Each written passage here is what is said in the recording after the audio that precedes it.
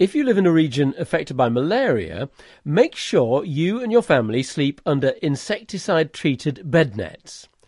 That's the advice of Professor David Schellenberg of the London School of Hygiene and Tropical Medicine.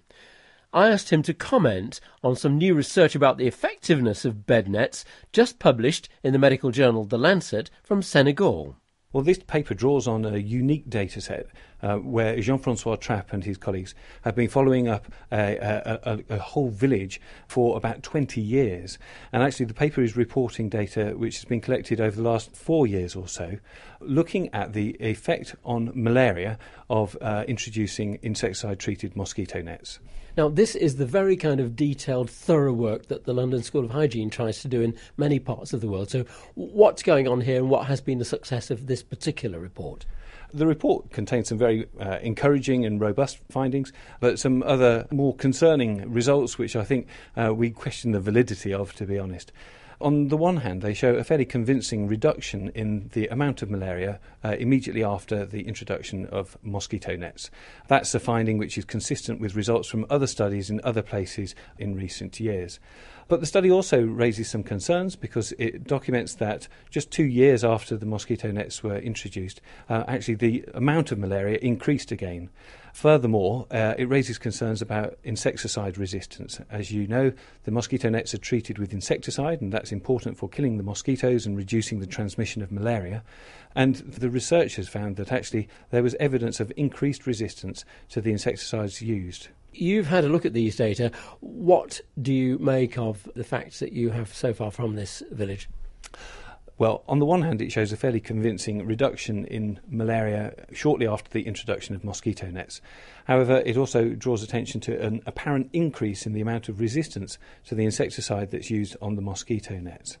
So good news, which is consistent with findings from many other settings in recent years, but also worrying news about the effect or possible effect on resistance to insecticide. Now, that's not particularly surprising because a lot of research work goes on to predicting resistance to insecticides and applying new insecticides whenever necessary, isn't it? There is a lot of work going on. The amount of work has increased in recent years, and actually a lot more needs to be done. I think it's inevitable whenever you use an insecticide or a drug on a large scale that resistance will eventually emerge. So we've got to get much better at monitoring for resistance and then being ready with a replacement insecticide or drug when that resistance gets to a dangerous level. Now, in malaria regions, the populations become slightly immune because they get bitten and they get exposed to the malaria parasite to some extent. And I gather another issue that Jean-Francois Trappe is raising is that this level of immunity may have decreased. Do you think it has in this setting? You know, I think it's very difficult to say on the basis of the data that's presented.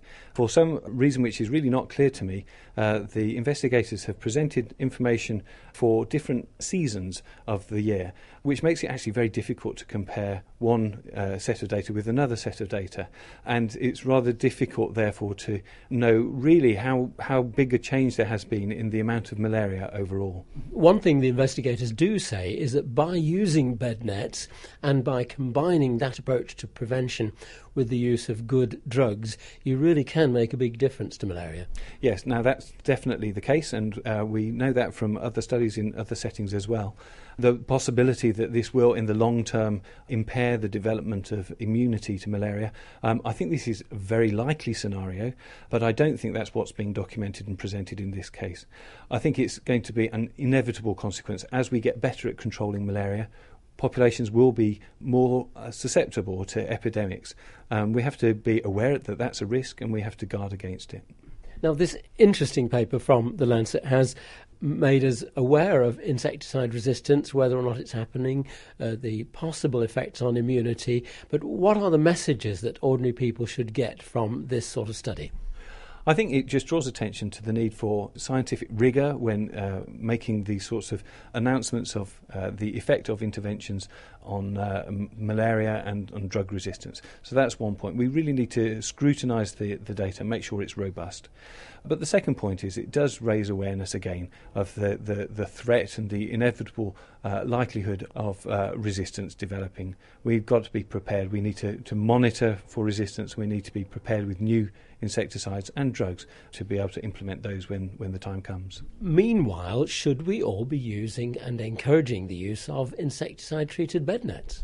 Yes, indeed. I think this is a key point. It is the cornerstone of malaria prevention, recommended by the World Health Organization, widely implemented and largely credited with the observation that malaria deaths in 2009 were 200,000 less than in previous years.